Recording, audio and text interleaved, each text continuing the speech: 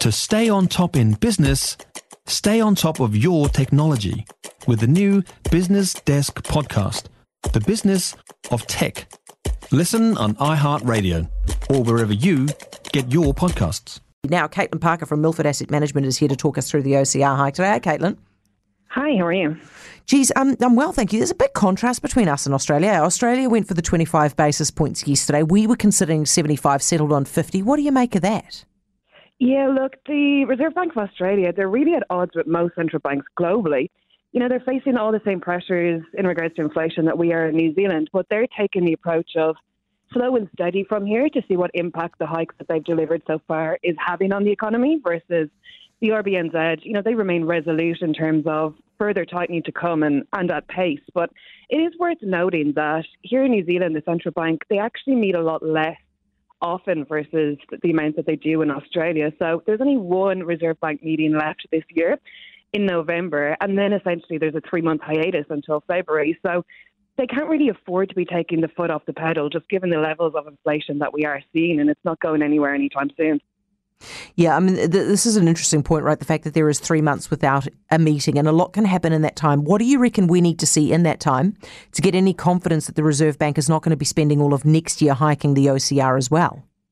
Yeah, look, aside from the obvious one, which is inflation, the other part of their mandate is, getting employment back to that sustainable level. So any weakening in the labour market, and we're starting to see some very small cracks in the US. So overnight we had the job openings data come out, and that's now down 15% from record highs. And we've had companies like Meta, or better known as Facebook, come out, for example, saying that they're set to put a freeze on hiring in order to reduce their expenses. But we are in a difficult situation here in New Zealand, given the constraints that we have. You know, very low migration, expected to remain low for the next while. We have an ageing labour force. So as it stands, it does seem like it is going to be a lengthy path back to what the RBNZ do consider a sustainable level of employment. And for now, it does still point to a higher official cash rate needed. Caitlin, on inflation, right, if people still have job security and they're still expecting wage increases, they will keep spending, right, which will just keep pushing inflation up. How quickly could this turn?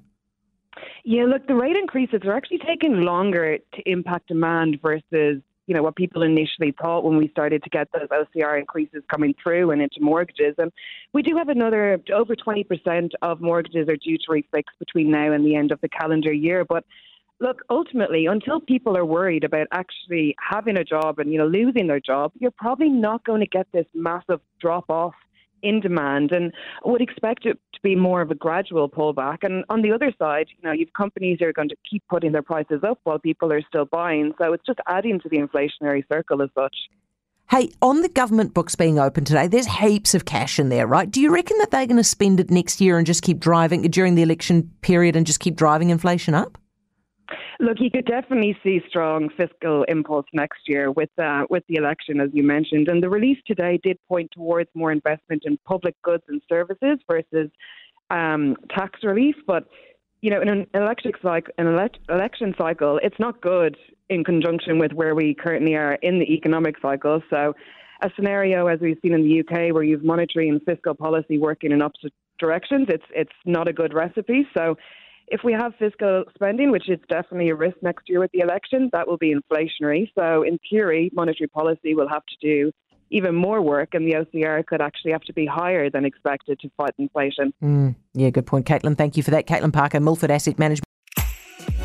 If you enjoyed this podcast, you will love our New Zealand Herald podcast, The Little Things, hosted by me, Francesca Rudkin, and my good friend Louise Airy. We focus on all the little things that you can do to make a positive impact on your life and to cut through the confusion from the health and wellness industry. Join us every Saturday to hear from the experts for all the tips and advice you need. Just search The Little Things on iHeartRadio or wherever you get your podcasts.